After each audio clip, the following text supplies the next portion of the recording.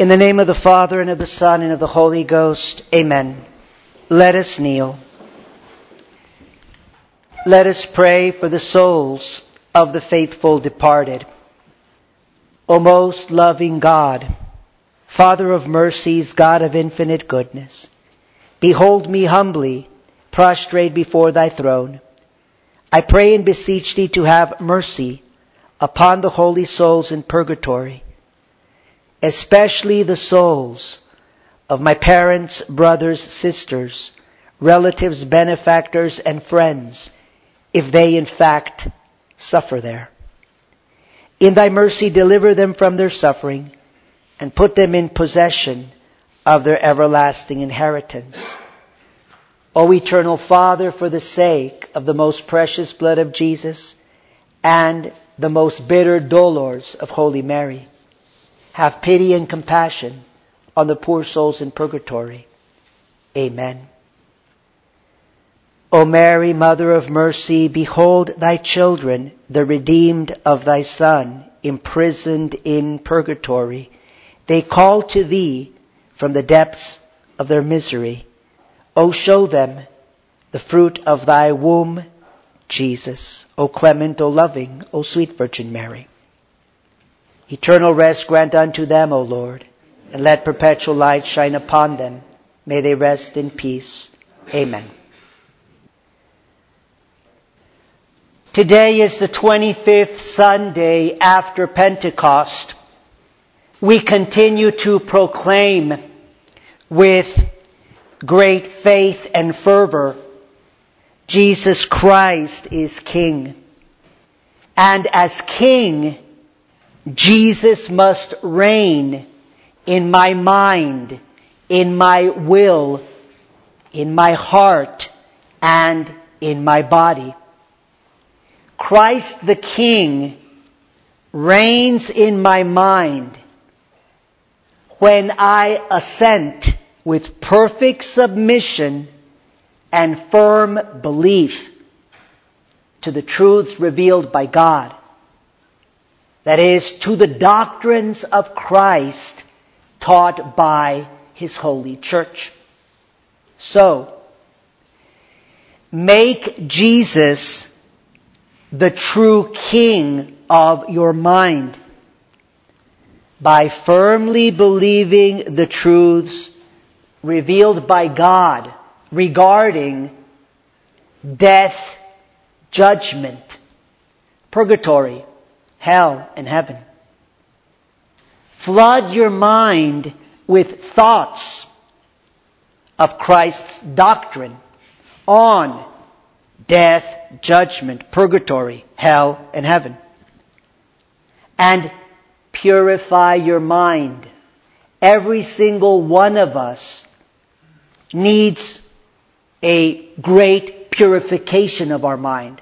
How do we do this? Purify your mind with thoughts of Christ's doctrine on death, judgment, purgatory, heaven, hell, and heaven.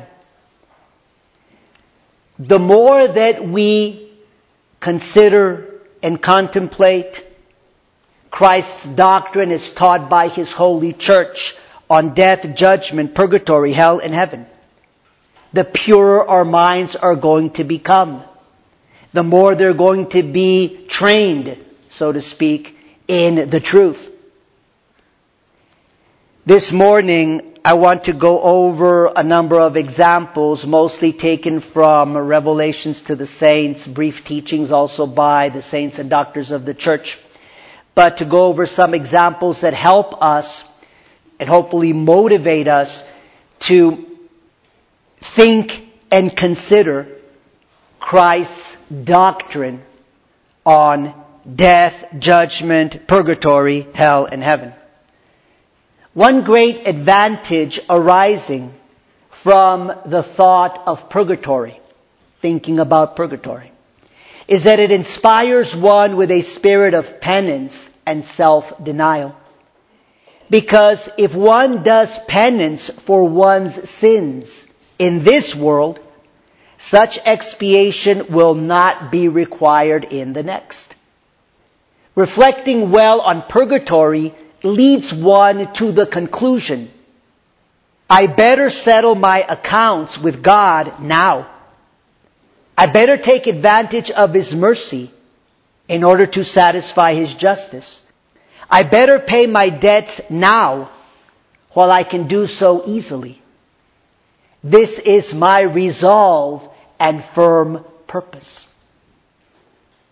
To pay my debts now, to do penance for my sins now, so that I don't have to do that penance, so that I don't have to do expiation for those sins in the afterlife.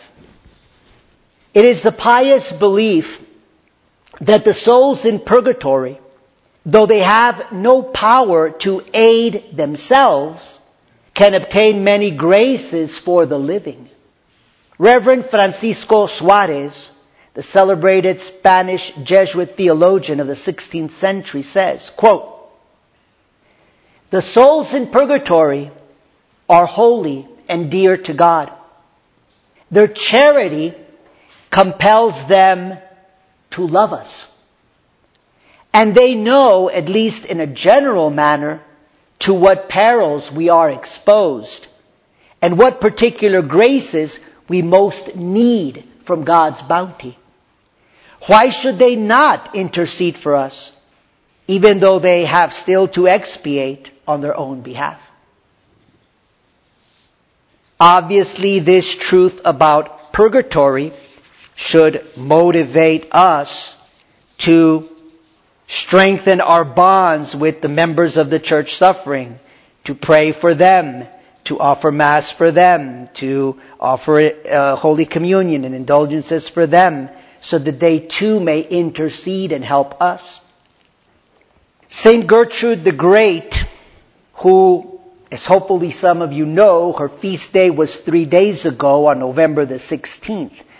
Saint Gertrude the Great explains that those who have committed many and grievous sins are not assisted by the ordinary suffrages of the Church until they are partly purified by divine justice, and that they cannot avail of the prayers of the faithful, which are constantly descending on the souls in purgatory, like a gentle and refreshing dew. Saint Gertrude asked our Lord, quote, O my most loving Lord, what work or prayers will most easily obtain mercy from Thee for those poor souls, so that they may be delivered from this terrible impediment which prevents them from obtaining the benefit of the prayers of the Church? Close quote. Our Lord responded that what was most needed was love of God, fervor and purity of intention on the part of those praying for such a soul, and that it also depended on the merit which the poor soul had acquired for himself or herself while on earth. Let us in particular try to remember this teaching given to Saint Gertrude the Great, because it pertains probably to many, many, many souls in purgatory, and probably many souls in purgatory that we pray for. Because here it has to do with those persons who committed many and grievous sins during their lifetime. That those souls are not assisted by the ordinary prayers of the faithful, our ordinary prayers and sacrifices, until they are partly purified by God's justice. Until, let's say, a certain point comes where they have made a certain amount of expiation for those sins. But remember St. Gertrude's question and the answer that our Lord gave her, because St. Gertrude then was asking, well, what can we do to remove this impediment so that those souls, again, those persons that committed many and grievous sins during their life, so that they can in fact benefit from all the, let's say, normal prayers and indulgences, sacrifices of members of the church militant. And the answer of our Lord is twofold. It's good for us to remember this, to motivate us to strive for this. One of the conditions pertains to the soul that's in purgatory, that it depends on the merit which that poor soul acquired for himself while on earth.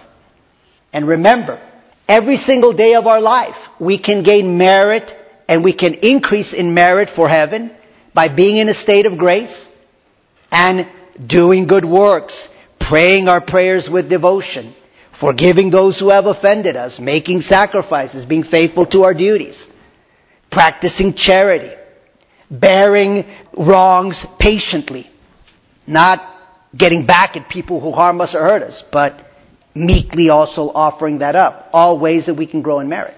So that's one factor. The other one is also very important because it has to do with those of us that are here on this earth as members of Church Militant. Depending on how great our love of God is, how pure our love of God is, our fervor and our purity of intention, that's what can most effectively assist those souls so that they can then benefit from all the prayers of the Church Militant. So, basically it's why it's so important that we have saints among the members of the Church Militant. Those who have an immense love of God, a very pure love of God, a very pure intention and great fervor in their prayers. And it's obviously also why the ones who are most effective in helping the poor souls in purgatory throughout the history of the Catholic Church have been the saints. Again, I'm talking about the saints while they're here on this earth and they can make expiation for the souls in purgatory. Saint Bede the Venerable, doctor of the Church, relates that it was revealed to a holy servant of God that the souls of those who spend their whole lives in the state of mortal sin and are converted only on their deathbed are doomed to suffer the pains of purgatory until the day of the final judgment. After St. Vincent Ferrer had learned of the death of his sister, Frances, he at once began to offer up many fervent prayers and works of penance for the repose of her soul. He also offered 30 masses for her, at the last of which it was revealed to him that had it not been for his prayers and good works, the soul of his sister would have suffered in purgatory to the end of the world. Very many plenary indulgences can be gained for the souls in purgatory by praying the Stations of the Cross. The merit of this prayer, if applied to these souls, obtains great relief for them. We read in the life of Blessed Anne Catherine Emmerich that the souls in purgatory often came to her during the night and specifically requested her to rise and pray the Stations of the Cross for their relief. We can assist the poor souls in purgatory not only by our prayers, devotions, exterior works of penance, almsgiving, and other works of charity, but we can also aid them by interior mortifications. Remember this. Anything that we suffer interiorly, whether physical suffering, it can be moral suffering. For example, we really are suffering greatly because we see the widespread sin and infidelity. For example, throughout the members of Holy Mother Church today, we see all the evil that is rampant in the church that can cause us great sorrow and suffering. Everything which appears to us difficult and which costs us a sacrifice, and all the sufferings and troubles of this life may be offered up for the poor souls in purgatory with great efficacy. So again, an interior mortification can be this person that I cannot stand. Practicing patience, forgiving those who have injured me, even when it costs me, when it requires a sacrifice of me. These are examples of interior mortifications. Listen to the following example. This is a remarkable example of interior mortification. The only son of a rich widow in Bologna, Italy, was murdered by a stranger. The culprit fell into her hands, but the pious widow did not take revenge by delivering him up to the authorities. She thought. She started meditating. We could say purifying her mind with the truth of Christ and the example of Christ. She thought of the infinite love of our Savior when He died for us upon the cross, and how He prayed for His executioners when dying.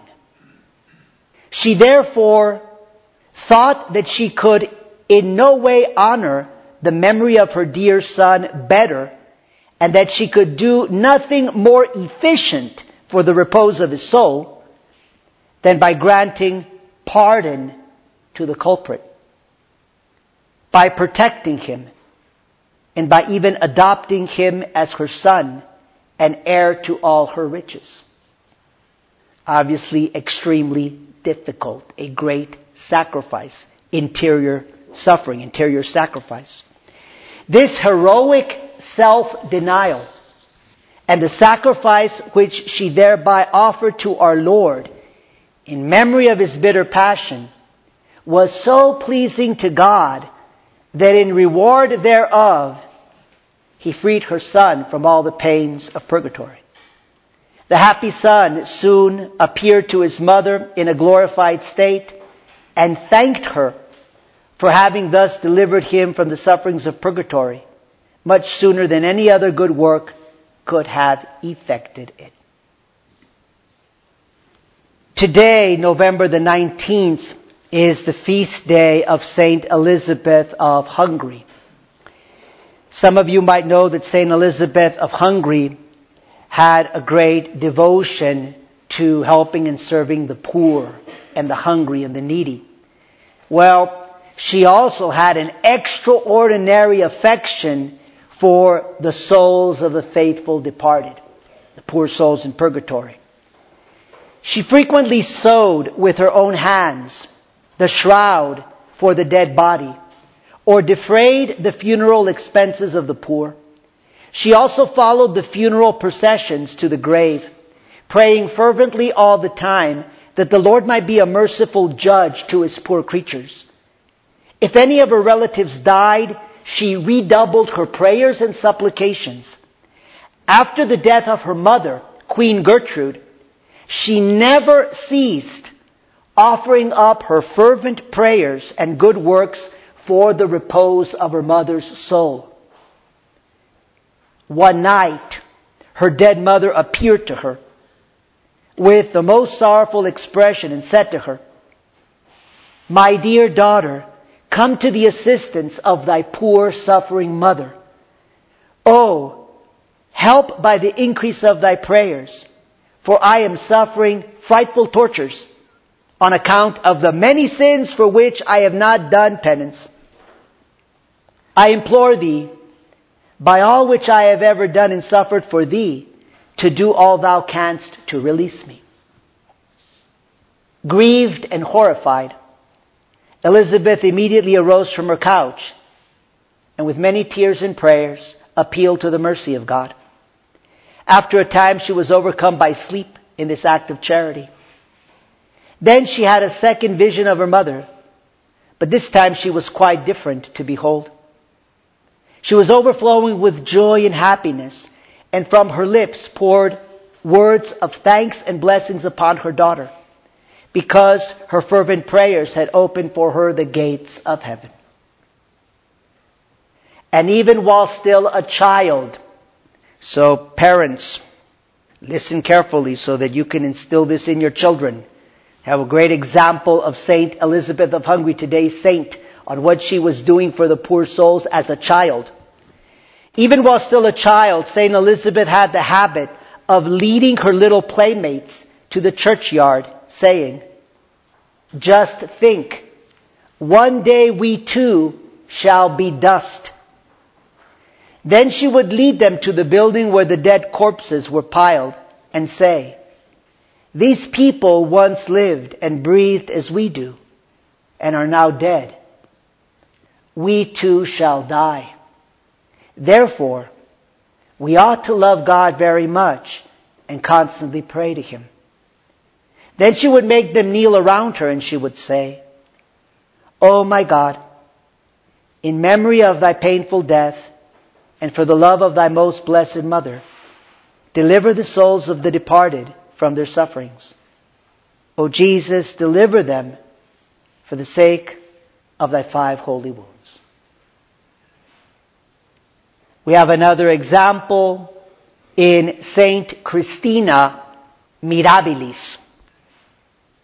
In English, that's Christina the Astonishing.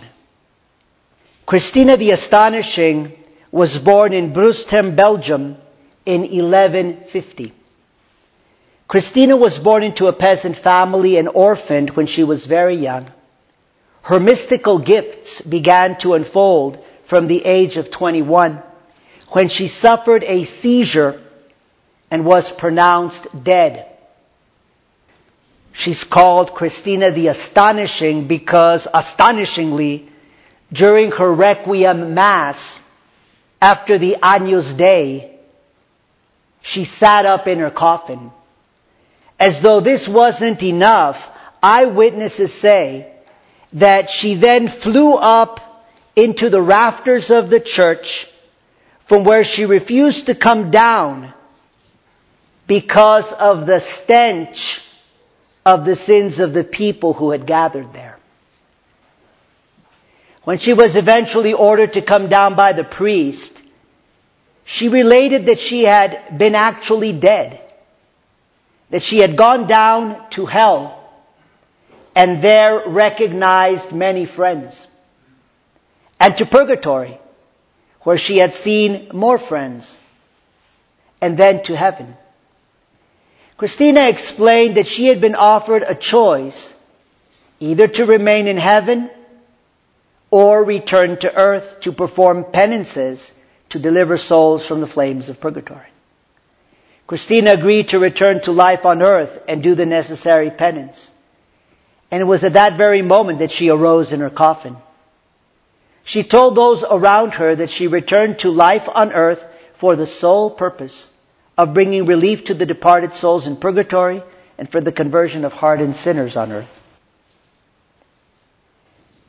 Let us make an effort to keep in mind the very valuable advice of St. Alphonsus Liguori, Doctor of the Church. Quote, "It is a practice very profitable for our eternal salvation to say often to ourselves, 'I must one day die.'" Close quote. And obviously to think about that.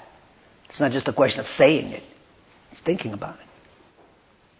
And St. Alphonsus Liguori says, quote, "Happy is he who lives with eternity always in view, with a lively faith that he must shortly die and enter into eternity." Close quote. So, happy is he who's always thinking, what is going to be my eternity? Where will I be forever and ever and ever? In the year of our Lord, 1815, the young Louis Francis de Bouvet died near Amiens, a city just north of Paris, France. He was only 14 years old, but he was ready for heaven. So innocent and holy had been his life. Such solid virtue in so tender a youth was due to the thought of hell. Again, thinking, flooding one's mind, purifying one's mind with the truths of Christ, the doctrines of Christ taught by His church with regard to death, judgment, purgatory, hell, heaven. One day, while still a small child, he was seated at his mother's side before a warm fire. "Mama," he asked her, "could the fire of hell be as hot as this?" His mother responded, "Alas, my child, this fire is nothing in comparison to hell." "Well, what if I should fall into it?" he said with great fear. "Hell," said his mother, "is only for unrepentant sinners. If you keep away from sin, you have nothing to fear." This idea was engraved in the heart of Louis Francis. It was the source of his sorrow of sin and of his holy life. And finally, we conclude with words inspired by the Holy Ghost himself. Hebrews chapter 9, verse 27. Quote, "It is appointed unto men once to die, and after this, the judgment." Close quote. Again, Hebrews chapter 9, verse 27. Quote, "It is appointed unto men once to die, and after this, the judgment." Close quote. You will be judged by God at your death, the moment your soul leaves your body. And you will be judged at the very spot where you breathe your last. Everything you ever thought, said, and did shall come under God's judgment. This is something to think about when we are thinking of the judgment. Everything I have ever thought, said, and done shall come under God's omnipotent judgment. Prepare now for your judgment, for you know neither the day nor the hour. You will be judged. This is a certainty. The result shall be your eternity, either in heaven or in hell. In the name of the Father, and of the Son, and of the Holy Ghost. Amen.